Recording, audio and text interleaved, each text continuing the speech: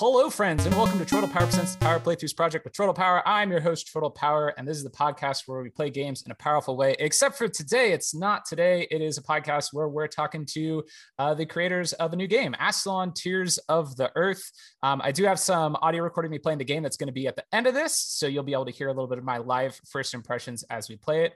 But for now, we're going to chat for a bit with Matt Cap and John LePage, the creators of the game. So Matt, why don't you say hi so people know which voice is yours? Hello, this is my voice. Oh, I like that. And John, how about you? Hey, how are you doing? I am doing well. I hope you are both doing well as well. I was going to say this morning, but I guess it's not actually morning for either of you, is it? It's evening, yeah. Yeah, time-wise for me, it's early afternoon, but Okay. For me specifically, it's morning. I wake up late. I am a vampire. That's fair. I used to be, and then I had a child, and now I don't know what sleep is. So, Yeah. yeah. So Aslan it's a really fun game. There is a demo out there, so I hope a lot of people have had a chance even before. This is going to come out, like I told you guys before we started, when the game is out. So if you're hearing this, you can go get the game now. But there's also a demo out there, and I think the demo is available pretty much everywhere on every platform and every region at this point, isn't it?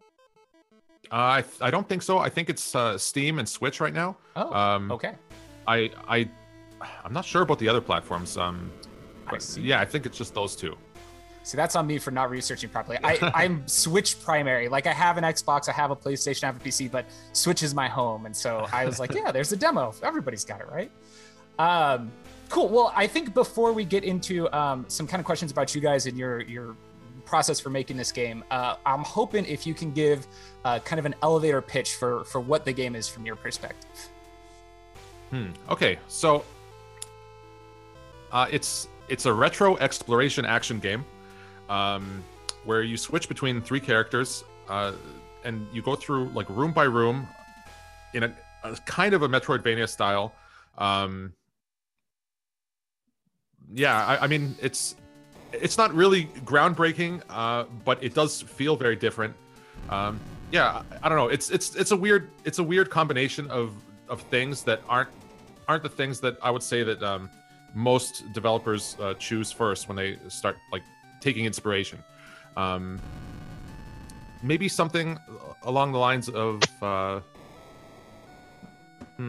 Mega Man and Faxanadu, or Fazanadu. For the pronunciation people. I don't know that one, but Mega Man was what I came to. Like, when I first looked at it, I had strong Castlevania vibes. Like, I was like, okay, this is going to feel like playing, a Castlevania or Metroidvania game. But the actual moment-to-moment gameplay has a lot more, I think, in common with the Mega Man games than Castlevania. Right, and I wouldn't even say that was deliberate. It just kind of went in that direction naturally as we worked on it. But yeah, like it doesn't really feel like Mega Man either. Like it feels like I'm happy that it kind of like carved out its own feel as we developed it. Anyway, I'm not really great at elevator pitches. It's a tough thing to do. Yeah, I'd say it's a Mega Man-like game with a lot of exploration and a lot more lore to discover. You kind of explore the game and the world as a Metroidvania kind of. Yeah, it's kind of similar in a way, but you're absolutely right. You have this room by room action that's more like a kind of a chill, nervous Mega Man vibe thing. I would say it's something like that. Yeah, it's not a roguelite. It's not, which so many games are these days. And it's interesting because I think, so part of the hook of the game is that you get upgrades when you die. And when I first saw that, I immediately thought roguelite, but it's not. Like the world is persistent. It's not randomly generated. It's clearly handcrafted. It's just that like your character levels up when you die. And I think that's a cool system that when I first saw it looked like roguelite to me, but the gameplay definitely doesn't feel like that. Can you give me a rundown on kind of what each of your roles in the game are? So I was the lead artist, designer, and composer of music. And John I'm the lead developer. So basically, I do all the coding, all the technical stuff, and I work to basically come up with gameplay system ideas and make them exist inside the game. Awesome. So Matt kind of makes the stuff, and you make the stuff actually do something, right? Exactly. Yeah. He comes up with all those crazy things, and I have to make them work in some way or another. That's the fun part of it, right? Is here, I've made a thing. Can you make it do something cool now? Yeah, definitely. Yeah. Especially with Matt. He has some very cool ideas. One of them was the death system, and it was really interesting to implement that into the game and make it work as best as we could. Because it's exactly what you would expect from something procedurally generated, and then turning it into something linked to the story, linked to the world, and linked to a static gameplay was really, really interesting. Yeah, I like the way that the story does hook around there. You actually get a lot of the story as you play through the game through those death scenes and through basically, if you haven't looked at this game yet, there's 3 characters, and one of them is like very aware of what's happening with the characters dying and coming back, and the others, as far as I've gotten into it yet, which is not terribly far, are like becoming aware of what's happening, and that's kind of where the story is unfolding, is through those deaths, which I've suffered a lot of. I don't know if I'm bad at this game or if this game is difficult, but I've died a lot. I mean, that's okay. Yeah, it's in the flow of the game. To die is not that important in Astronaut. That's what's cool. I usually die a lot too, but since it has this kind of chill, I always describe Astronaut as something chill to do. Like, you have to have the reflexes and you have to dodge stuff and kill enemies, but you can do it at your own pace, and that was really an emphasis for us. And actually dying, that's what's interesting with Matt's idea of death in that game. Dying is part of the game and empowers you to keep going. So yeah, you can die a lot, and it's not important. We don't even track how many times you die. That's how much non-important dying is. The more important stuff is getting better, improving your characters, and learning more about the world. Yeah, and exploring like every little nook and cranny and corner of the tower. Part of the excuse me. Part of what we wanted to do with this game was to allow players to play like play as they want. So like with the inclusion of like 3 characters, as well as like different ways to upgrade and like advance.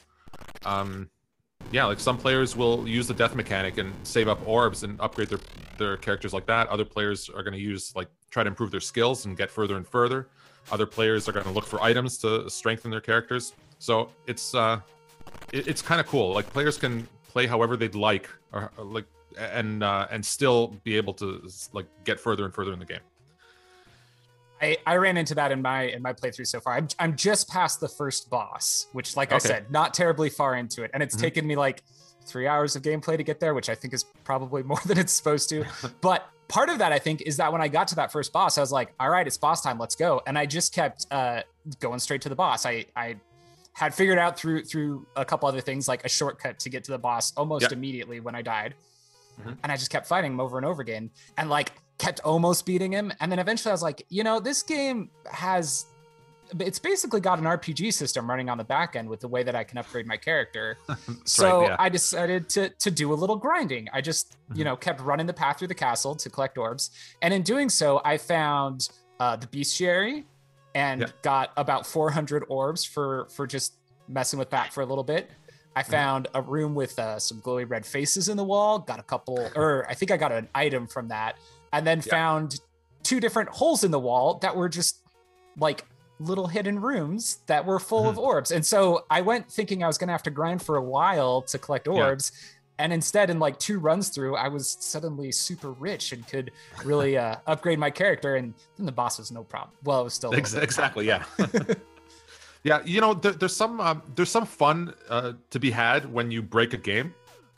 So like, I mean, like not with bugs and stuff, but if you can like exploit a game system to get more powerful, it's a fun thing to do, So I think with Astalon, we set it up in a way that if players can discover these ways to get stronger and get overpowered, they'll be pretty happy about that. Like it's really fun. I think that mindset fits especially well with retro games. I've been playing this as well as a couple more computer games that are kind of like early 90s computer games lately. Yeah. And I feel like when I'm playing something that feels like it's from that era, finding a way to break the game a little bit feels like right. Because I remember playing like Castlevania games where you figure out, oh, if I stand in this one corner of the boss room, he can't hit me at all. And that like exactly.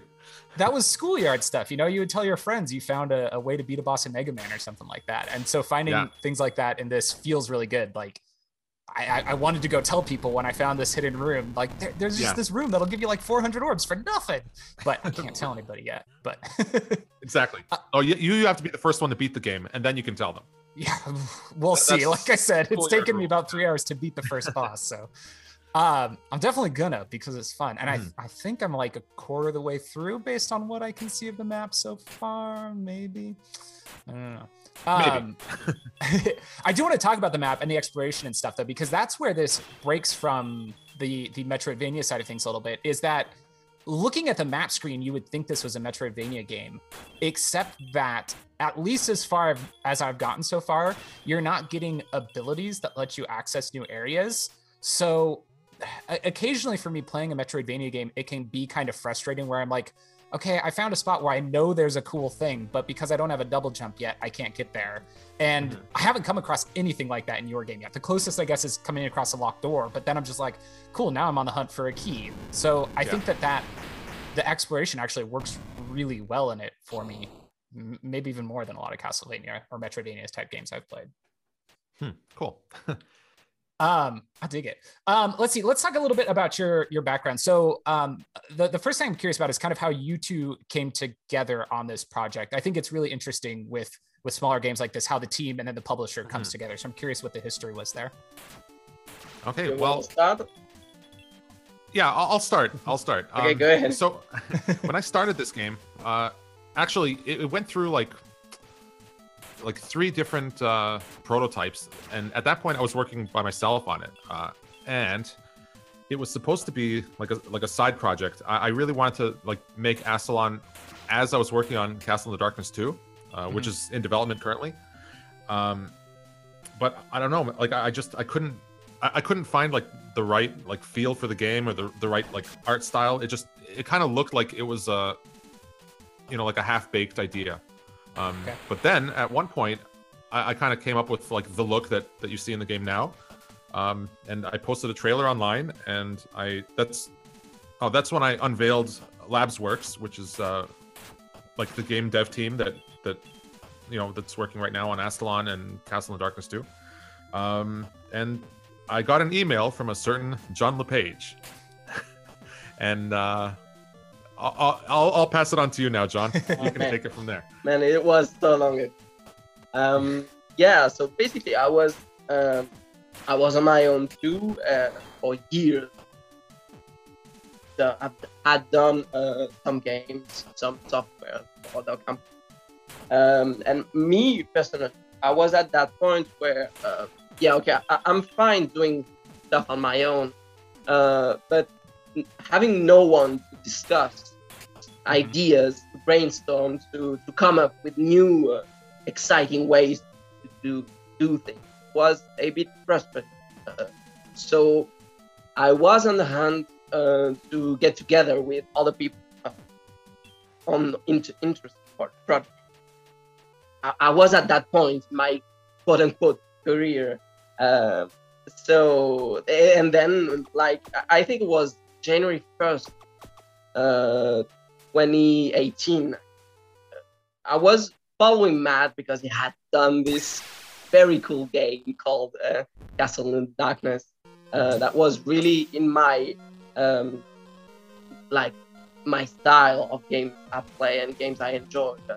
Really nervous, really quick. You had to really, it was a game I really enjoyed. And I was following him on Twitter, and then someday mentioned kind of looking for other people to band together, basically. And I figured, the first thing I asked myself was, why isn't Castle in the Darkness on all platforms? It's a really cool game. It's published by a big company. It's an indie stuff, and it could really blow up.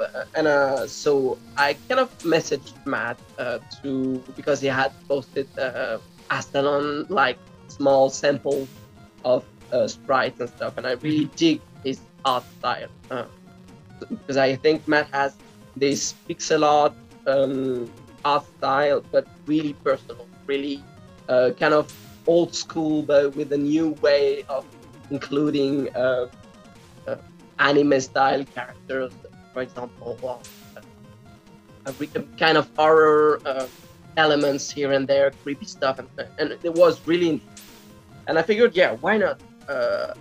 He seems nice. I don't know what's the team status right now, but let's send him a message and see where things are. And I told him, if you're looking for someone, I'm available. I do that kind of stuff, and I have that experience, and I really, really like to meet new people and work on interesting projects with smart people that can make cool games. That was all my main things I wanted to do. And we went back and forth a bit, and at one point, for fun, I wondered how fast could I do Castle in the Dark, like the same gameplay prototype. How fast? It was a personal experiment. And I said, okay, here's a prototype I've done in a week. I think it's really cool. Let me know what you think. And I feel like it had a really good impact on him because in the following days we talked more. We talked about Astalon specifically, and we started bonding and sharing experience. And it all started there in March, I guess between January and March 2018. And we've been together since then. We've not let go of each other. We work together really well. It's been a really intense, really longer than expected experience, but it's really cool to be able to find a partner that you can improve with and do cool stuff with. I dig that. Yeah, I really like collaborating. I kind of live online and have a lot of people online that I collaborate with, and just like you said, having somebody just kind of bounce ideas off of and stuff, I think is such an important thing. So that's awesome. And so if I heard you correctly, you broke up just a little bit there, but I think basically what you were saying is that your application was that you kind of made a spin-off of Castle in the Darkness on your own, and that was kind of how you applied to work with Matt? Yeah, basically, yeah. We exchanged a few emails, and then at some point I told him, look at that. Let me know what you think. Yeah, that's awesome. And I really tried to replicate the feel that he had, because I know that for Matt, even at that time, I knew that what was important for him was the controls and the feel of the character, and being able to do what you want in the game, and not the thing not being clunky and not being stuck everywhere. And I really tried it. I surprised myself because I did it really quickly, and at first, yes, it was a pleasant surprise for Matt too. Yeah, and totally. That was it basically. Anyway, I just want to say that it was almost 1-to-1 with Castle in Darkness. Like John nailed it. He didn't he didn't port the whole game in a week, obviously, but it was the first section. But yeah, at that point, I was up to the first boss. Yeah, I remember. Oh man. And, that's such a good way to be like, look, I can do this. I promise. Look, I did it. Here's the thing. and it wasn't like, okay, see, I can do the same thing as you do. You're useless. It wasn't like that. It was really, I enjoy your game. I really think it's a great small system, and it was really fun to do, and I'd like to do more basically. Mm-hmm. And then when he sent me that, I remember like my first questions were like, wow, like you like nailed this, but how hard is it for you to add stuff that was missing in the original game, like a map system, proper inventory and all that? And then John was just like, yeah, no problem. And then I thought, okay, well, I'm kind of just like sick of working on Castle of Darkness, because that was in the past, and I had this new thing going, and I said, well, why don't we just like take what you did here and run with it, and we'll make Astalon together. And then that's what ended up happening. John solved like every technical issue that I threw his way, and it's kept great. Sending me stuff too, like, can you do this and can you do that, and I knew that he was expecting those things to happen, and I knew that if they didn't, then maybe it would go another way. So I tried to do my best, and basically, yeah, we understood that we worked well together. Yeah, that's awesome. I love it. Let me dig a little bit into further into your backgrounds. I assume you both grew up playing video games based on how faithfully this feels like an old school NES game, right? Yeah, for sure. So my curiosity, I'm not really a console war person. Like I told you, the Switch is like my home system, but I don't have any animosity towards other systems. But back in the 90s, we did. I was a Nintendo household. And so I'm curious, were you guys Nintendo or Sega, or did you not really care about that? 100% Nintendo for me. Yeah, like, I'm sorry to say that when I was a kid, I kind of hated Sega. Yep, me too. but only because like the kids at school that had Sega systems were I don't want to swear on your show, but you can swear. Jerks. It's fine. They were assholes. There were some assholes that I grew up with. It was always the Sega kids that started it. That's all I'm saying. I'm so sorry for you guys. I did have a Sega. I had a Mega Drive, but actually I really enjoyed. As soon as I could play games, I entered everything. So I actually had an NES, Super NES, and a Mega Drive, like Sega Genesis. But in Europe, maybe it was a bit different. I don't know how those companies came into the market, but right, we kind of had both, and I really enjoyed every system. Like I even the possible console, like the Game Boy and the Neo Geo, we used to call it. Everything, like I played everything. I wanted to try everything because there were great games on all platforms, and I still do.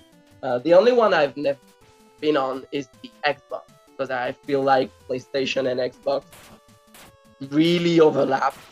They do. Plus, nowadays Xbox is really just Xbox Game Pass, and if you have that on your PC, you don't really need the console. So I never went the Xbox way, but I always went all the way, and I managed to go to friends that had the N64 if I didn't, and we were bringing the GameCube at my place, play all weekend and stuff like that. So I really tried to play everything. I think basically they are all interesting. Yeah, and well, I can say now, I don't hate Sega. Despite how my story began, we've all grown, right? Yeah, no kidding. And basically, like at some point you realize, especially as like a game developer, that there's so many cool games on all retro platforms, and then discovering that like this like undiscovered like pile of like cool inspiration existed at some point. It's like really cool to look back on. So I'm looking back at like Sega now, Neo Geo especially.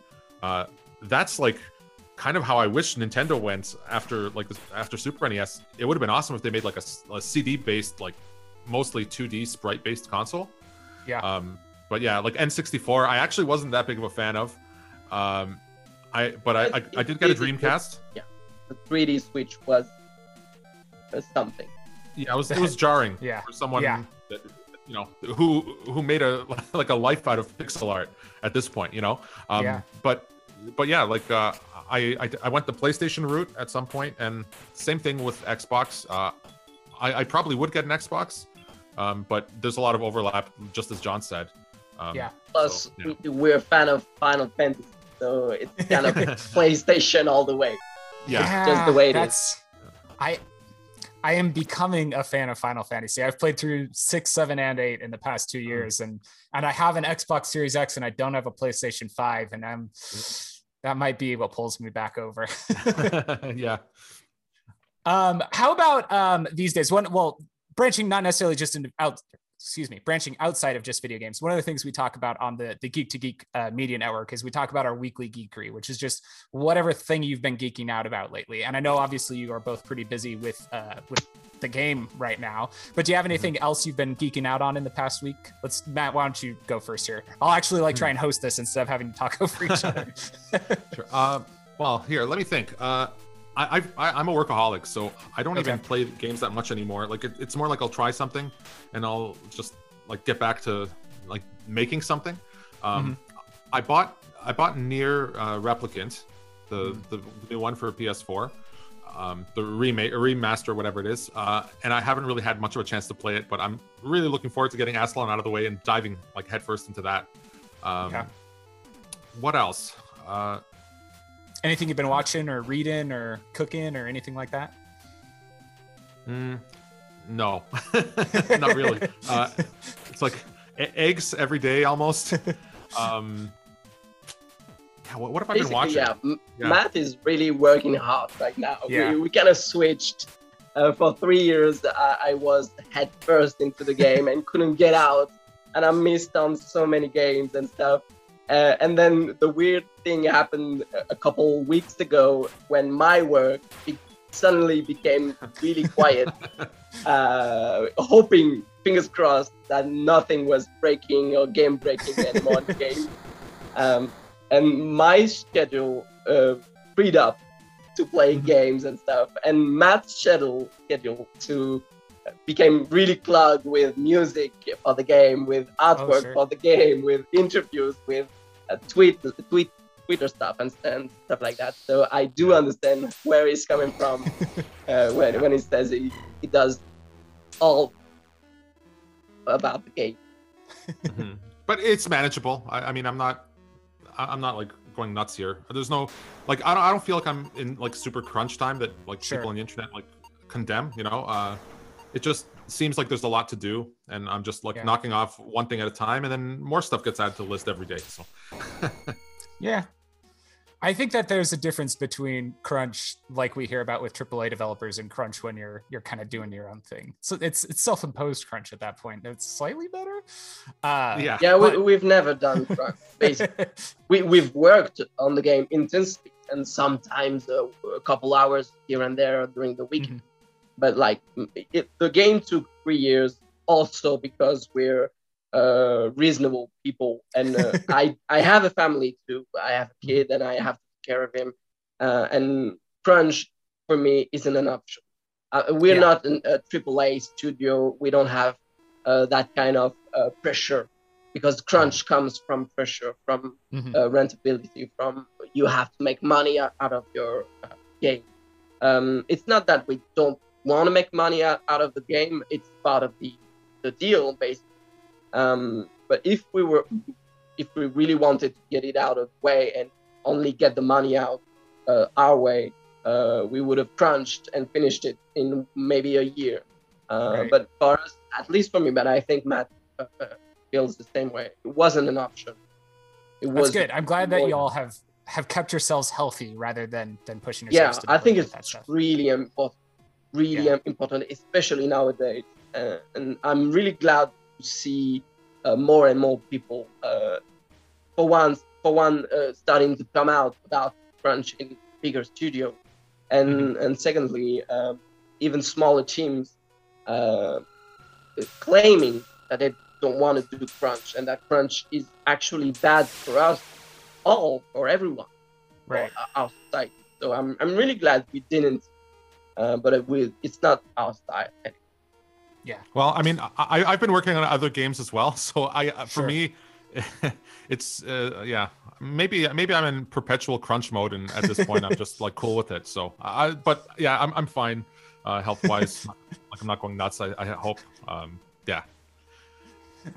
That's like, it's okay. I'm not doing the like blink twice because somebody's making me say this or anything. How about you, John? What have you been into for Weekly Geekery then with your suddenly found free time? Okay, I'm gonna go with something not video game related. Okay. I'm a really big fan of board games.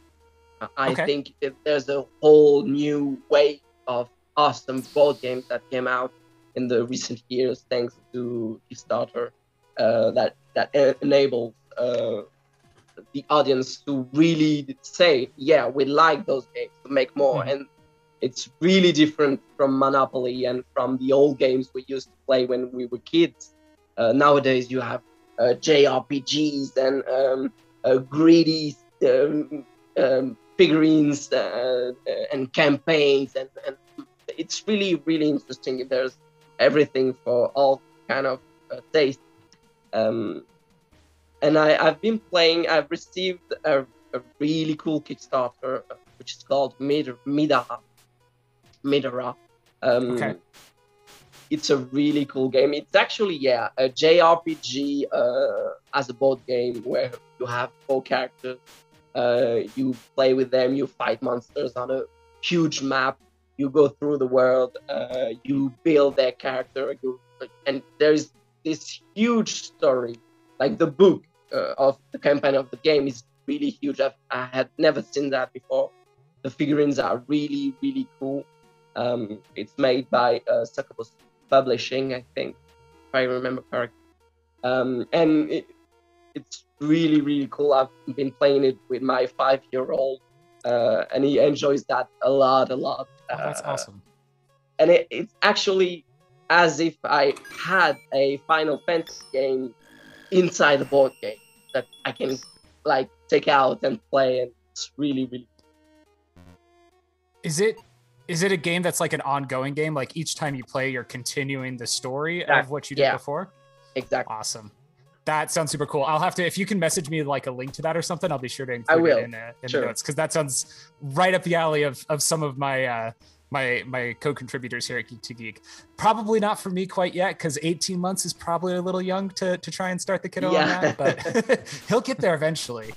He plays Banjo-Kazooie. That's the one video game he plays, because he's figured out where the jump button is, so he'll just take the controller and hit the jump button over and over again. Nice, yeah. Awesome. Well, let's see. I'm trying to think if there's anything else I wanted to get into here with you. So the last thing I wanted to check in is I wanted to circle back to the game and have you, I guess, Matt, this is probably more your side of things, but I'm curious about the 3 character system and where that idea kind of originated, or rather how far into the process that originated. Okay, so that originated during the second prototype. Okay. I always think it's cool when a game, like especially like a Metroidvania style game, gives you the option of using different characters or using different characters on like subsequent playthroughs.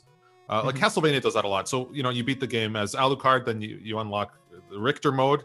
And then, it's like playing the game again as a different character. But I kind of thought that like if the game's big enough, it'd be weird to just include like characters, like make the player play through the game over and over again. And it just like I thought it would be cool to just be able to switch. And then so when I was working on the second prototype, which was really weird looking, it was all kind of 16 by 16 sprites on like a very like zoomed out grid, and it was more like more puzzly, I guess. That's where I thought of having 3 characters. And at that point, you weren't actually able to switch. You just picked one, and then it was like divided into levels. And then, I guess to answer the question like simply, it was just a leftover concept from that prototype, but it worked really well. And then you were able to like design kind of like areas like stuff that you couldn't pass that was in like your field of view that you had to switch characters and like teach the player that you can do that. And it was kind of fun. And like the idea about the campfires and stuff like that, like it all just kind of organically came together. But yeah, it's just cooler to have more characters to use and more variation, I think, than using the same character for 20 hours. Yeah, like for your whole time in a game. I am liking that system a lot. I started off playing as the fighter. I'm terrible with their names, but I quickly switched to the rogue, and that has been just my standard since then. Okay. It's really fun to see people enjoy different characters. I think what's really cool about Astronaut is that you, as Matt said earlier, you can pick your favorite one, basically, and you have a chance to go from the start to the finish line, basically using that character in all the main moments. There are some spots where you have to switch. It's one of the game's mechanics. But being able to choose your favorite character or play all of them or two of them or any combination was really interesting to implement. And we really made sure that each had its own personality, gameplay-wise, and also inside the story. So you could pick your favorite one to play as. And I don't know, like everyone we've talked with has its own choice between the three characters, and it's really fun because for the past 3 years, Matt and I don't agree about which character is the best and which character is our favorite one. So it's really fun to have that in the game, to have that option and that open. Yeah, for sure. And then other people that played the game, like there's not like one unanimous character that's better than the others. It's cool to see that like people have different opinions and everyone has their own favorite character that like their go-to. So I think we did that. We handled that in a good way. We actually worked. Yeah, go ahead. Sorry.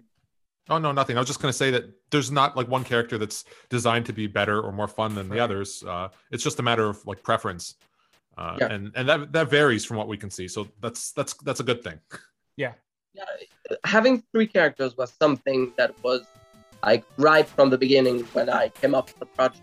Matt had this prototype made on another engine, and it already had those three characters and the death process. Right.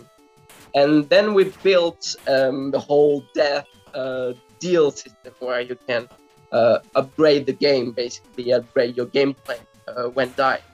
And at one point we figured, I think it was Matt's idea, to push the three characters aspect a tiny bit further and to actually allow players to improve each character individually.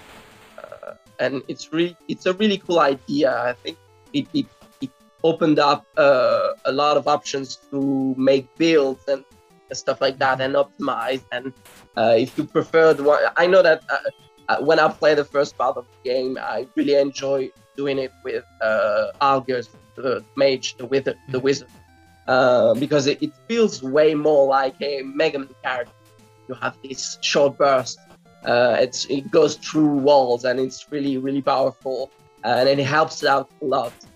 And then if you're afraid of commitment and like melee combat and being close to enemies, you can go to Yuli and really go range and be safer. And I know players that really enjoy playing that way because they feel more comfortable with it. And that's really interesting. It's true that at the beginning, Arias, the fighter, really more tricky to handle because it's so close to enemies. Right. And it's so easy to get hit when you're not careful. So yeah, it was really interesting to have that in the game and to push it further and further and allow players to basically kind of make their own game inside the game and choose what they prefer over something that we would impose, would force on. My question for you, John, is does having to plan for three characters make your job more or less than 3 times as hard? Actually, it makes Matt's work harder because we have to do all the animations 3 times. Oh man, yeah. Basically, yeah. My job at first was to get the physics right and the controls right. And we had a choice, a game design choice made really early on. That was to have, we debated a bit, but we chose to have all 3 characters have the same physics. Right. They have the same size, they have the same speed. So what I needed to do was to have one character that could be displayed as several different personalities with different weapons. So my job wasn't 3 times as difficult to do, but we definitely had to plan that ahead to be able to have a modular weapon system, to be able to plug in different weapons and stuff for each character to work. And then visually for me, it's just a string change. I say display Arias instead of displaying Algios, and it's really easy. The hardest part was for Matt to design all those characters, and I kept asking him to make more emotion animations for cutscenes and stuff. So for me, it was really fun. Yeah, but it was a lot of fun. No, coming from Castle in the Darkness, where the main character had I think 12 frames of animation for the whole game, and then here having multiple characters with 100 each. I was working on character animations pretty much until a couple months ago.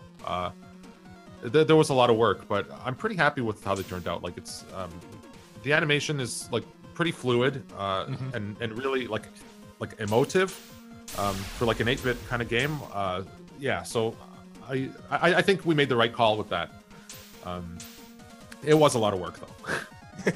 I think you did too. I think that this game succeeds really well because it looks and feels how I remember 8-bit games playing, not necessarily how they actually feel if you go back and play them, which I think is a real success really for a retro game.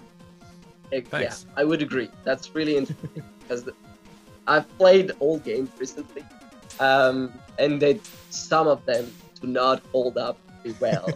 And someone said something about it was an NES game as if the NES was still around.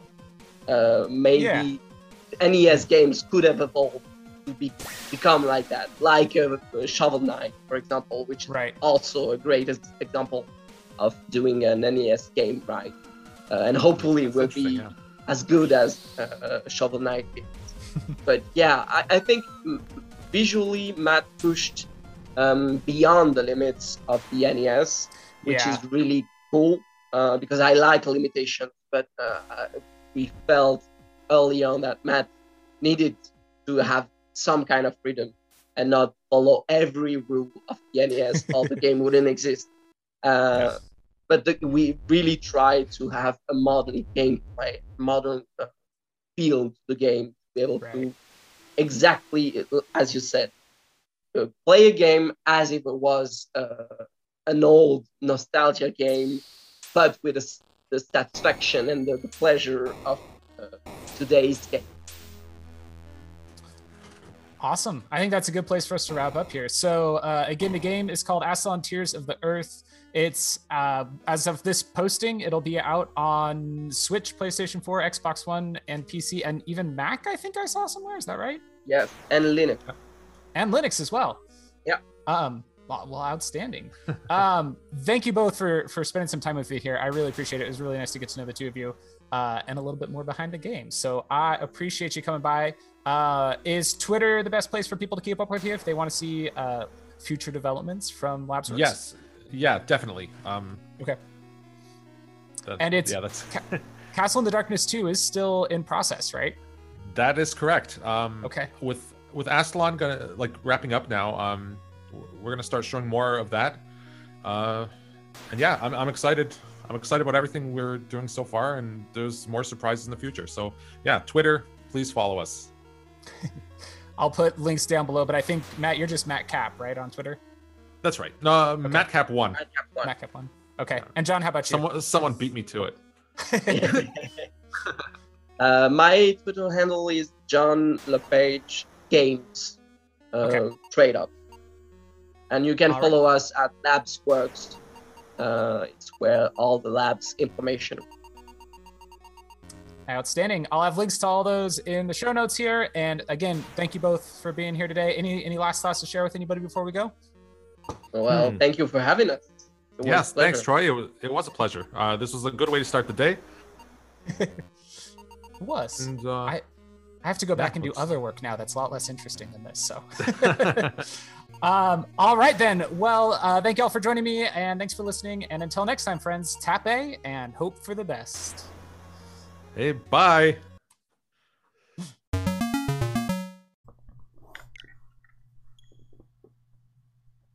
Hello, friends. Welcome to Turtle Power Presents the Power Playthroughs Project with Turtle Power. I'm your host, Turtle Power. This is the podcast where we play games in a powerful way. And we are today going to be checking out a little bit of Astalon, Tears of the Earth. Which, there we go. No, my controller connected. It's fine. We're good. Yeah, Astalon, Tears of the Earth is from Dangan Entertainment. Jeez, I couldn't think of it. Dangan Entertainment, the same publishers that made Smelter, which has been one of my favorite games of the year so far. So I'm really excited about this one. And it's basically, I mean, it looks kind of Castlevania-ish from what I've seen. Very cute retro pixel art, which is always, I would almost said a turn on for me, but it's not a turn on. That's overselling it a little bit. I just like old pixel art. Okay, it's not anything weird about it. Right now we're just looking at a little dude in the corner who's thinking of a bunch of items. I assume that's just our loading screen there. And here we go. Pixel anti-aliasing. Anti-aliasing, how the game is meant to be played. Softer pixels emulating an older television. Or you can go with no anti-aliasing. You can have anti-aliasing, soft anti-aliasing, or clean. We'll go the way it's meant to be played, which everything looks a little blurry, but that's how it's supposed to be. We're looking at a planet, year 21XX. A terrible disaster had befallen the planet. Because of a thirst for power, the world's kingdoms fought until nothing was left but dust. There's explosions happening on all the planet and went from blue to red. Very few survived the catastrophe, now living in radioactive deserts and eating scraps to survive. The planet was dead. However, decades later, the ruins of the old world started to reappear. Like serpents, these ruins slithered out something, missed what it said there. Now, 3 explorers investigate the cause of tainted water in hopes to save the people of their village. The search leads them to a dark tower upstream that seems to be seeping poison into the water. This is their story. Astalon, Episode 2, Tears of the Earth. If there was an Astalon Episode 1, I haven't played it. Oh no. Let's look it up real quick. Wow, this title screen is great. It shows the 3 adventurers in the foreground, all facing forward up these stairs into the castle. Hang on, let's Google real quick. Astalon. I intentionally didn't look up much about this because it just looked awesome to begin with, but everything I'm finding is about Astalon, Tears of the Earth.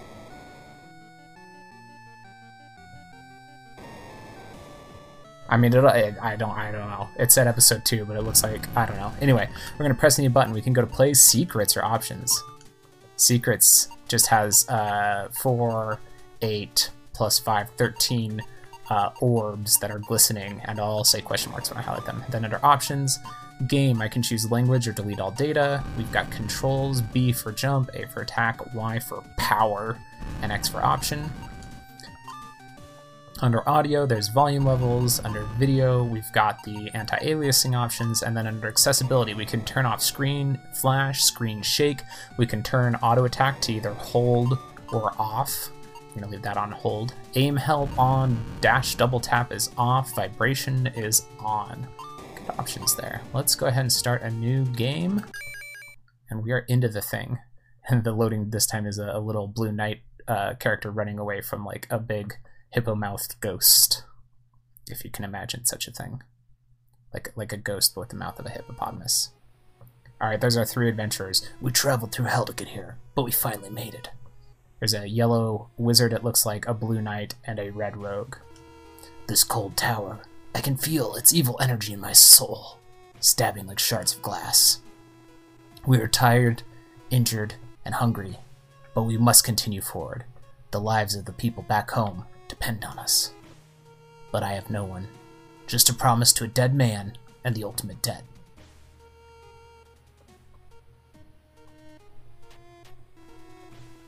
Algus says, "At last, we made it." This is our sorcerer guy. Apparently that's what they're gonna sound like. I don't know if they're a guy or girl, actually. "Just one small thing to do first." And here's Kailu, who says, "Hey, Algus, what do you see in there?" She's our rogue. And he says, "Nothing. Don't come in yet. It's full of bugs and stuff." Algus says, "They can't know yet. It's too soon." "Here we go. This room will have to do." And they whip their staff into the air and cast some sort of spell that makes a sigil float, and there's energy crackling, and the room lights up. And Algus says, "Arr!" And in comes running Kilu, who says, "Algus, are you okay?" "I'm fine. We just need to push forward." And then Algus whispers, "Epimetheus, remember our pact." And then Night comes in, whose name is Arius, and she says, "This tower. We've only been here for mere seconds, but I already feel uneasy." "I feel it too, but it looks like the poison is coming from here. If we can stop it, we can prevent the people in our village from getting sick." "I want that too, of course, but this tower seems different than the other ruins. I can't put my finger on it, but it almost emanates strong, evil energy." "I'm not worried, Kailu. My father was the famous crystal swordsman, remember? And as his only son, I can use this opportunity to become the hero that I was meant to be." Definitely thought that was a female character. Oops. They're holding their sword in the air, and then a bead of sweat comes down their face because they're a little embarrassed, and Kailu says, ... and Algus says, ... and Arya says, "Also, Algus was Dad's assistant, right, Al?" And Al looks shocked and says, "Assistant? You're kidding me." "Enough. Let's look for some light. We likely won't get far blundering through this darkness." "Don't fall too far behind, Arius." And they all set off, and Arya says, "He treats me like a kid, but he's not my father." "What was that?" Nothing. Coming." Alright, and now we're in control of Arius, and we can jump, a little bit of a floaty jump. You can change direction midair. I can swing my sword. Looks like I don't have a power attack yet, so I can't do anything with that. Up in the top left, I can see my health, which is 30 HP. This is side-scrolling action here so far. We're climbing down a ladder, and there's a locked door that requires a blue key. And something we can expect that says press B to jump, but if you press and hold, you'll jump even higher. Alright. Very NES look to things so far. Up in the top left, there's also some sort of indicator that says 0. I don't know what that's about. And then in the top right, there's key counters for white, blue, and red keys, which are all at 0. If you cannot accomplish something, this hint said, always turn to your friends for help. Each person has varying traits and skills. Anything is possible with teamwork. And so there's a fireplace here, a campfire here with my other two characters sitting around, and I can press X up to save, which I did, and I unlocked one of those secrets that says statistics. Look at various statistics of your playtime in Astalin, which I can open from the main menu. I can't open it right now. But then I can also press X to switch character, and it switches to Al, and that switches to Kiari. I don't remember their names. I'm just making up names. I'm going to play as the Blue Knight for now, and we're going to go to the left on this screen and see what's up. Let's see. Inspect this sign. Those blue veins look like they would resist projectiles. A slashing weapon might help cut a way through them. There we go. Yeah, I can slash those vines up. Let's break a jar. Nothing exciting there. Hang on a second. All right, we're back, friends. Sorry about that. Had family issues to take care of. Cutting through some vines here as we were before, jumping over a big old spike pit and stepping on a big orange button. And then we see the campfire where our friends are, and there's like a rock slide? Oh. Okay. So friends, in order to tell you what just happened, I have to tell you a little detail that I didn't mention before, I don't think. When we first entered the castle, in the background of the castle, there was what appeared to be statues of minotaurs that were probably 4 times as tall as my character. Give me just a moment. I'm about to sneeze.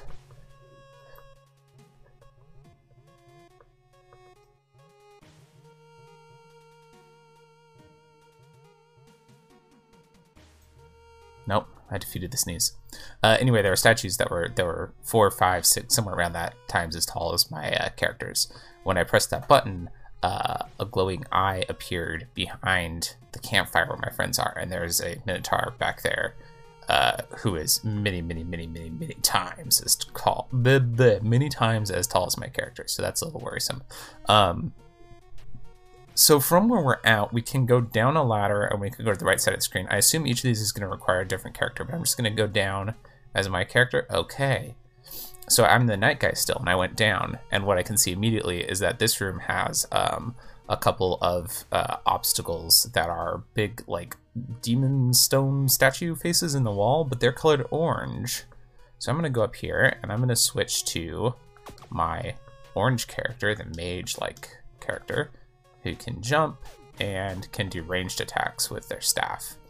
I'm going to drop down and inspect the sign. There's something strange about those black orbs. Maybe they can be struck through the wall with magic. Ah, so the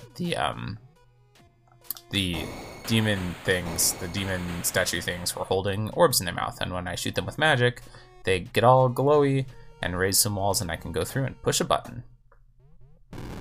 And then back to that campfire scene, and another eye appeared, this one above the other, so this is a three-eyed Minotaur, it looks like.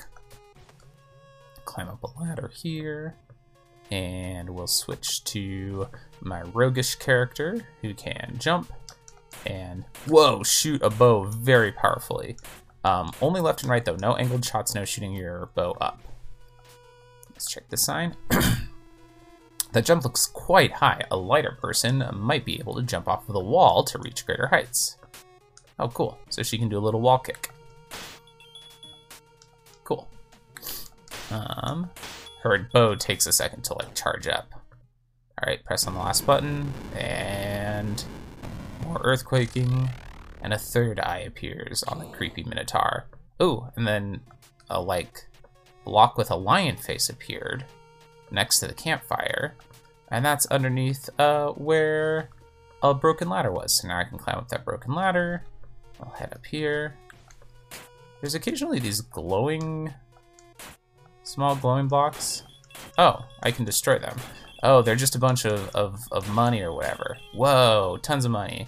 So below my health, remember I said there was a counter that I didn't know what it was. I'm calling it a money counter right now. I don't know if it's actually money, but that's what the glowing blocks are. It's just when you hit them enough times, they explode out into a bunch of glowy blue goodness. All right, climbed up into another room, and the background's now lighting up, and there's a red-eyed face in front of an archway that has crawling people that are half lobster inside of it, and then a big elevator cage thing appeared, like a bird cage hanging in the background. But I can't seem to interact with it quite yet. Okay. But also opened up a new section of the screen I can go to, so I'm doing that here. Just killed like a horned beetle enemy. There's the locked door, it requires a white key. Here's a snake that has a skull for a face. Just shoot him a few times real quick. Okay. Can't go past that wall, so we'll go back the other direction. Ooh, there's a white key. There's also a button, but the button I can't get to yet. I can clearly see that there's going to be 2 blocks that become a platform between me and that button, but they're definitely like built into the background right now. So I think what I've got to do, I use that white key, go into the room that was available to it, where there was a button, and stepped on it. Oh, and it made the pillar that I couldn't get past earlier next to that snake skull disappear. So now I can go that direction. And eventually I think I'm going to find a button that will make those background object blocks become foreground object blocks, and then I'll be able to jump on them. Okay. So, so far, it's more platforming than I think of when I think of like a Castlevania type game. Not in a bad way. It's not a bad thing at all. But, ow, gosh. Okay. Skull Snake hurt me a couple times there. Like right now, Ooh, okay. There's a little challenge I had to do where there's a statue that spits magical orbs, and I had to drop down between its magical orbs spitting out, and then run across the platform and drop off the other side where there's a spike trap that goes on a timer, so you have to make sure you hit the ground without hitting the spike trap. Oh, hey, in the next room there's another campfire. We'll switch characters. Okay, interesting. My health carries over from character to character. Good to know. I'm actually going to keep playing as my archer rogue then. This looks like a boss fight room. Ooh, a purple knight with horns appears. Oh gosh, friends, I'm going to be honest. It was actually yesterday that I recorded the first part of this episode. I don't remember what my voices for the characters were. Anyway, this is Arius. The Blue Knight says, Kailu, are you alright? She stands back up. And then Arius says, hey, what's your problem? And Alga says, this is no place for mortals. What is your business here? And the Black Knight says, at last. At last, the culmination of all my efforts is at hand. What is he talking about? Listen, we're only here to save our village. We don't want any trouble. The water's poisoned. People are getting very sick. Can you help us? And an energy appears around the Black Knight, and he says, you and your people, you deserve this fate. Do you see, my lords? They've sent champions. Our people are dying. What is so damn funny about that? The echo responds to the call. You are all scum. And then Alga says, who are you? No matter. This will be over soon. It was time for me to take control and rid this planet from the scourge of mankind. So it was you. You did this to the water? To the people of our village? And there's purple energy flying up the screen now. Yes, it was I. How could you? Even children were poisoned. And the Black Knight floats into the air, his sword still stuck into the ground, but he's floating into the air, surrounded by a sphere of purple energy. And then his sword shakes, and flies up into his hand. A small price to restore purity, to restore balance. He's gone mad. Ooh, that was a new voice for Algus, but I like it. Mad? No, my mind is clear. And then it showed his face like up close for just a second, and now it's back to this view. And Algus has run forward and put his staff up into the air, and he says, stay back! This man lives in the tower with the Gorgons. He's dangerous. My lords, do you hear? Take the souls of these fools as tribute. Alright, you're our target now. We'll stop you at any cost. And he slowly floats back down to the ground. You cannot change the course of destiny. Accept your fate. You accept yours. Good comeback. And the Blue Knight runs forward, but then the Black Knight reaches his hand up and a glowing red shaft of light appears and picks up Arius into the sky and he disintegrates. Whoa. Arius, no! And she runs forward and the Black Knight grabs her out of the air and he says, such courage, and yet so weak. And Algus says, let her go! As he prepares a rune. Oh my god. The Black Knight just stabbed her through with his big sword. And now he's picking up Algus from a distance, using the Force or whatever, and shooting him with lightning. And he goes to the ground, and he's kneeling, and he says, no, they were children. What have I done? Prometheus, what of our pact? And he slumps over, dead, and the Black Knight laughs as the screen fades to black. The end, I guess. White text on a black screen. Is this what it feels like to die? And then a rune appears. And then a sphere appears, and another sphere with a skeleton inside of it, and then the skeleton becomes musculature, and then it becomes my wizard man. Holy smokes. And there's a big old creepy demon monster with red sinew and stuff all over him, he's like a mountain of muscles and body parts, and our wizard is standing in front of him who says, Epimetheus, have I died?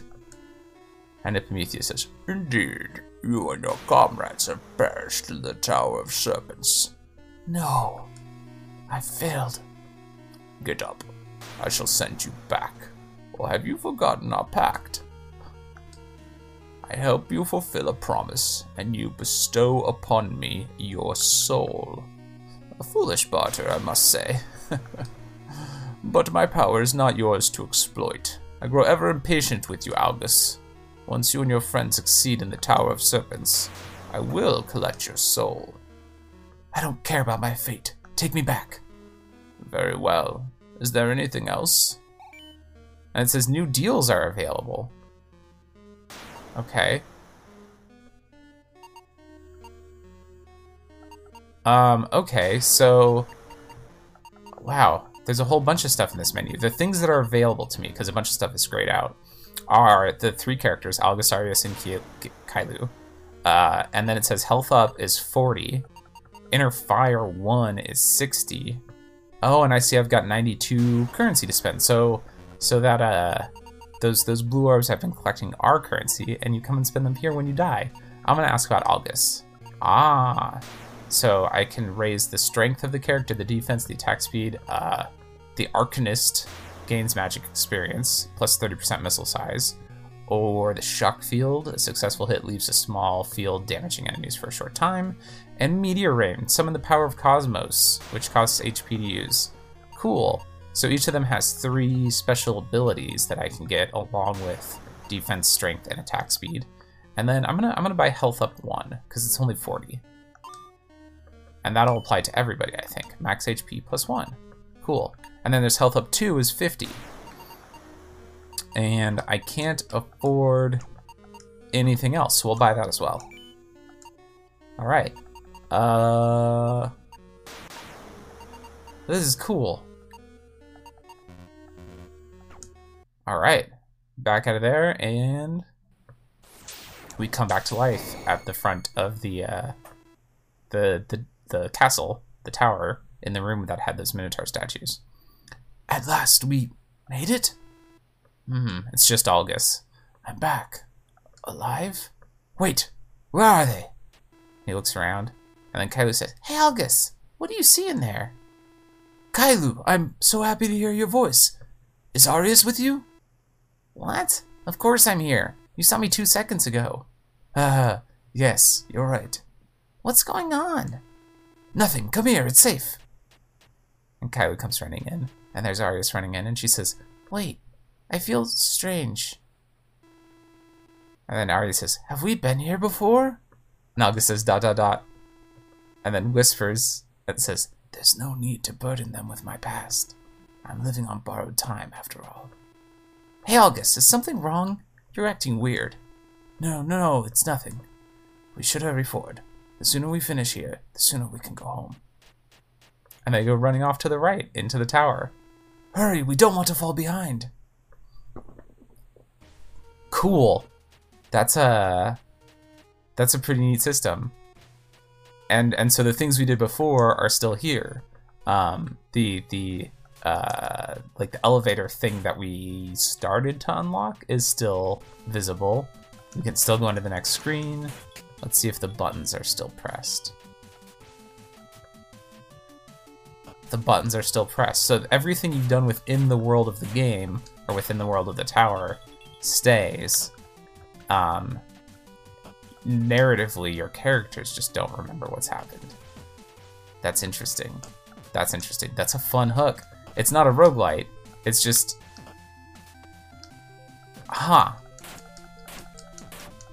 I mean, like it's not a roguelite, because from a gameplay perspective, like, your progress totally saves. But the way that you get character upgrades in this game is that when you die, you're given the opportunity to buy upgrades, and then narratively what happens is you start the run over. So it is, I don't know. That's weird. It's like borrowing a roguelite idea in order to and then applying it to a totally non-roguelike gameplay. I'm my archer still, but her attack, it's really kind of slow. I like that she has the wall jump, but it really takes a long time to get an arrow off here. I went past the room where the Black Knight murdered us all. I'm into the next room now. I'm just seeing if I can get to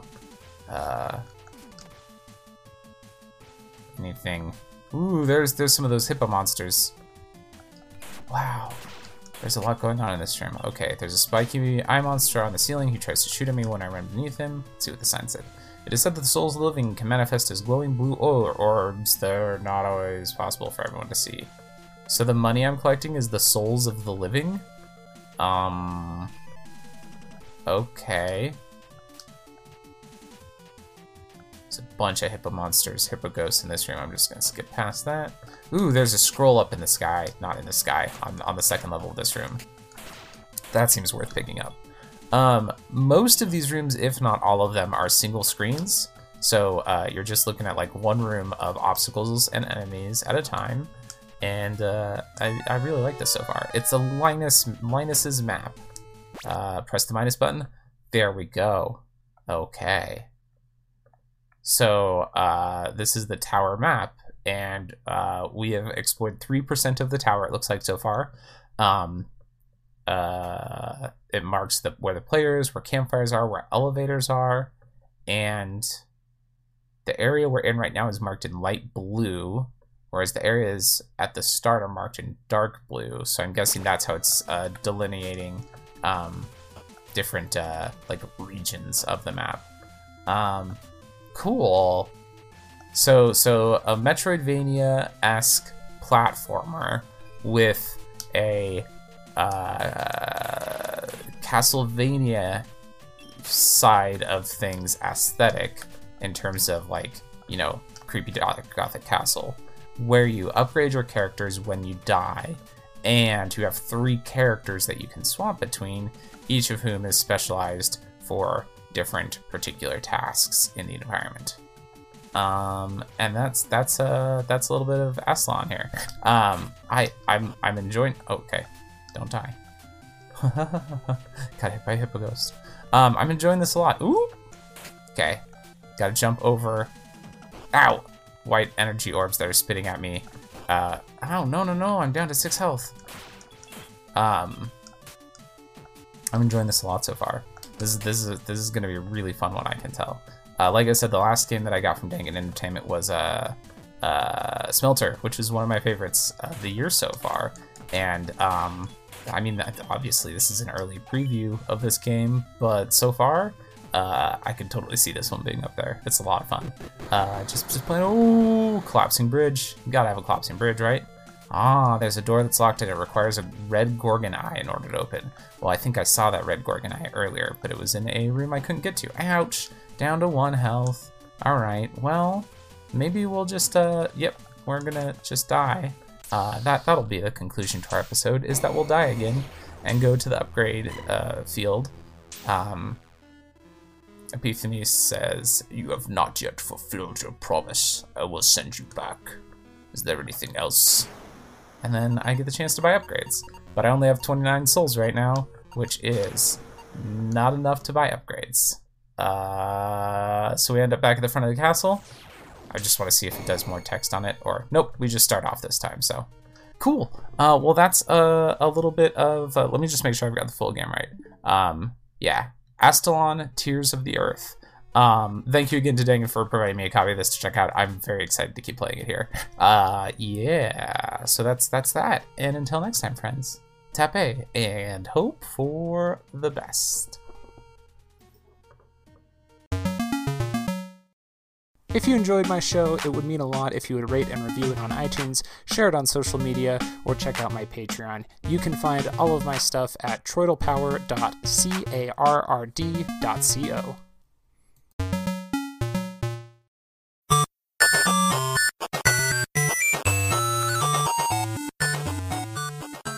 This has been a presentation of the We Can Make This Work Probably Network. Follow us on Twitter @ProbablyWork for more of our questionable content. Also, we have a website called probablywork.com.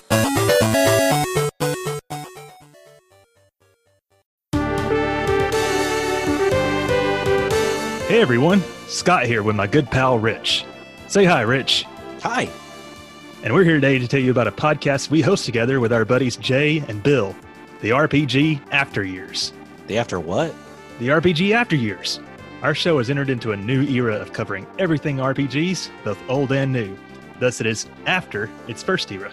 It's the After Years. I thought RPG was rocket-propelled grenade. No, RPG stands for role-playing game. It's a genre of video game. Every week we go through the latest news and discuss other relevant RPG-related topics. We also review RPGs as we complete them. So an RPG is not a rabid Portuguese goose? No, thank God. From Dragon Quest and Final Fantasy to The Witcher and Cyberpunk, we've got RPGs covered from the dawn of time to the far-flung future. Oh, I've heard of Final Fantasy. I'd hope so. So check us out on iTunes or whatever your preferred podcast listening platform happens to be. You can also find us at probablywork.com. Level up your podcast feed with the RPG After Years. Enjoy the show.